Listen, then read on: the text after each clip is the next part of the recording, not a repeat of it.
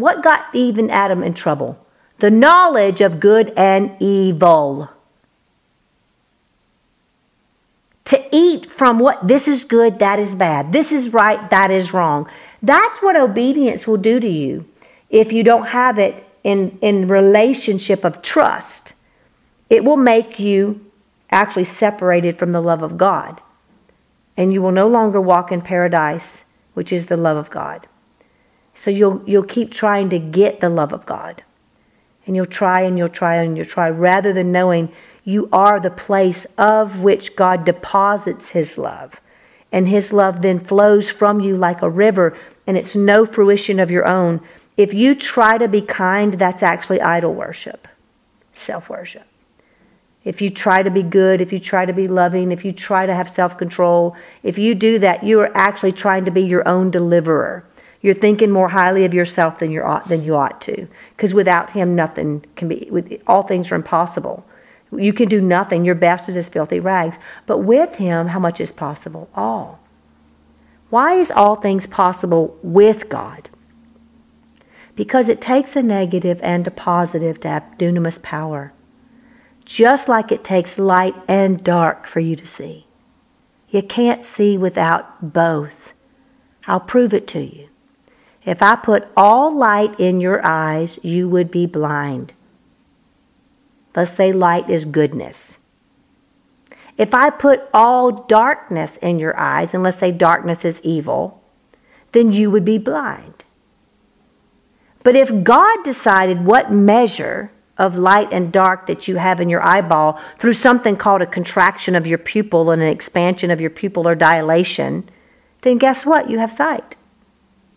If you look dead into the sun and your eyes did not contract, you would be blind. If you were in the snow and you had nothing but snow, daylight and dark, nothing but snow for enough days, you would actually have snow blindness.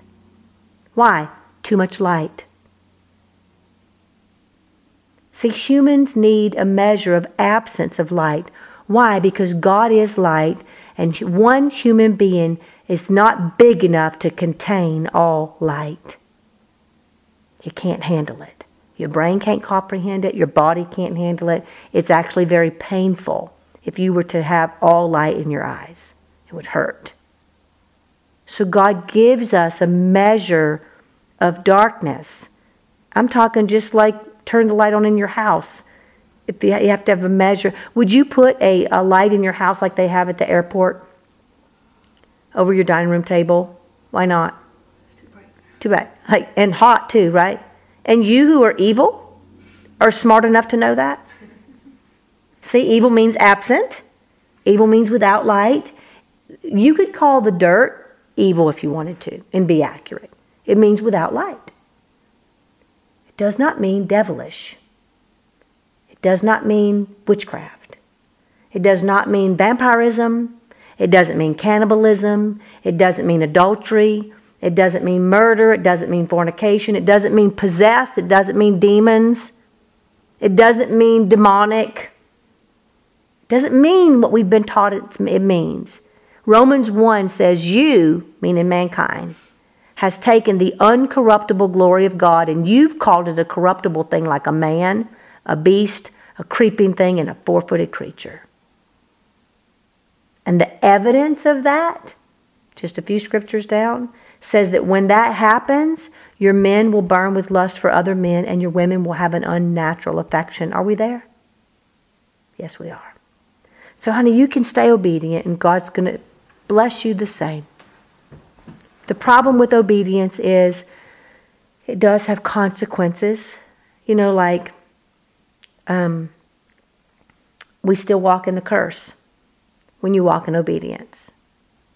Jesus' blood covers all that, and you're still saved, and you're not out of God's will by walking in obedience. That would be ludicrous for someone to say, I said that. But what it does do is it keeps you in, do this, don't do that, go here, don't go there. It keeps you in a form of slavery, and only those, Deuteronomy chapter 1, only those who did not trust in the knowledge of good and evil were able to enter into the promised land. Moses said that. So if you're still trusting in the knowledge of good and evil, you can't enter into Canaan. Canaan means marriage. It also means humility. And you have to get to Canaan through Jordan. Jordan means sorrow, suffering, and abyss.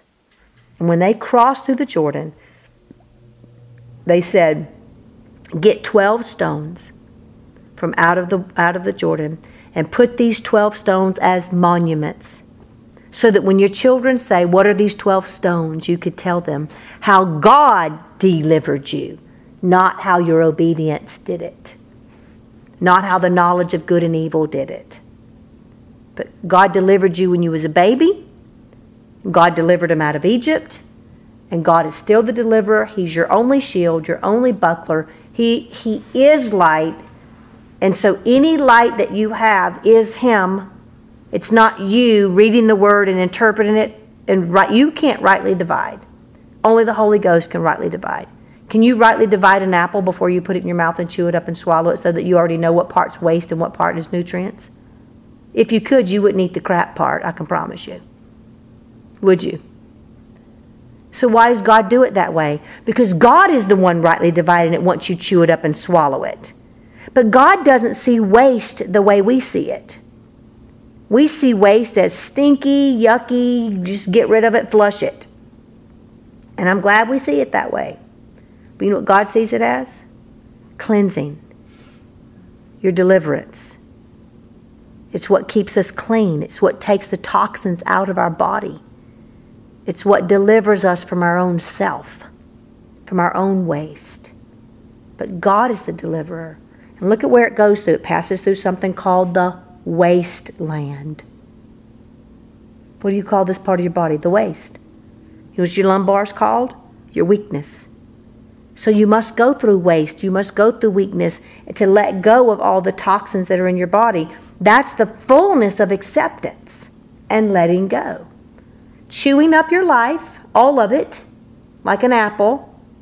Swallowing all of it from God, that God gave you the whole apple, even though inside that apple, some of it's going to appear later as waste. So that means your whole life, chew it and receive it from God. Not some from God and some from the devil. No, all from God. You eat it all from God. God gave you the entire apple. You swallow that. That means I'm going to accept it all from God, that God is good. And what God gives me is good. And I'm going to trust that God will rightly divide that goodness, the light from the dark. That which is nourishment from that which is waste. And my body will let go naturally of the waste, through the wasteland, through the abyss, through sorrow and suffering, and we'll have joy. If you notice, not only does waste come out that area of the body, but so does life. But one comes through seed. The other one comes through the product of seed. What is the product of seed? The fruit, like an apple. Am I making sense? I know I'm speaking mysteries. I know I'm speaking deeper things. But you're tired of obedience. You're tired of do this, don't do that, touch this, don't touch that. So now I'm taking you into a deeper revelation, understanding of relationship called trust. Why? Because God loves you. God is not just loving you, He is love. And honey, He is able. He is able to rightly divide the apple. And all we have to do is let go. And accept that all is from God. Or else God was too stupid or did not care when He made evil and when He made the devil, and that He got outwitted by the devil. Which one's true? Is God outwitted? Is He stupid? Does He not love us? Then if He loves us, He's not stupid, nor is He outwitted, then can we trust all things are really being worked out for our good? And even if something was meant against us, that God will turn it for our good and you will see His hand in it eventually? That means then we can accept all. Now in the scriptures, it's Deuteronomy, it says, I set before you life and death, choose life. Cursing and blessing, choose blessing. It really means desire. It doesn't mean like, I choose in the name of Jesus to do this. Keep trying that if you think it works till you figure out it don't work. It means desire life. Now let me tell you what that word blessing in life means in the Hebrew. It means piercing. Desire to be pierced? What? You ever desire to get married? Guess what that means? Desire to be pierced. That means make love. That means be one.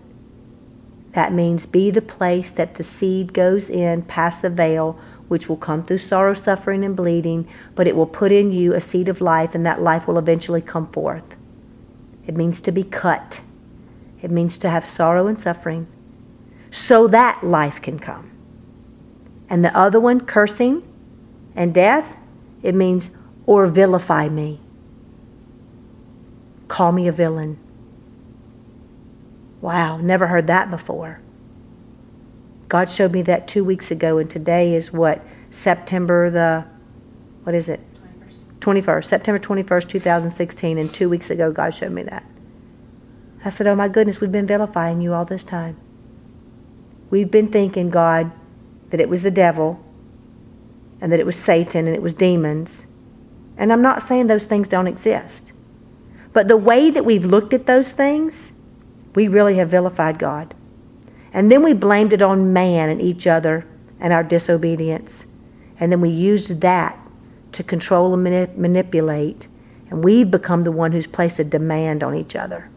And a demand and a demon is the same word. And listen at it, to de-man us.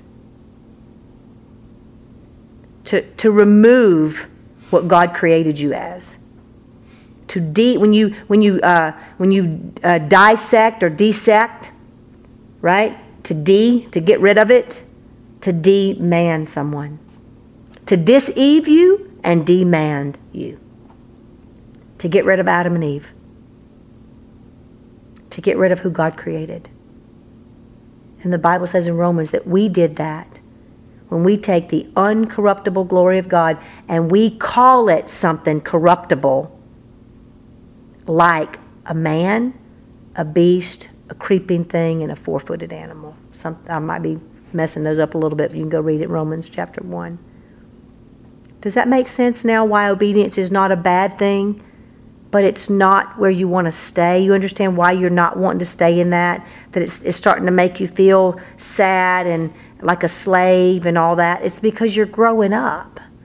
You're maturing. You've hit puberty. And now your body's starting to bleed, and it looks funny, and it's got weird things popping out. And you don't know what to do. And am I going to bleed like this for forever? No, only till men pause. And when men pause and quit being God, then the sorrow and suffering will be lifted. That's a mystery if you can hear it.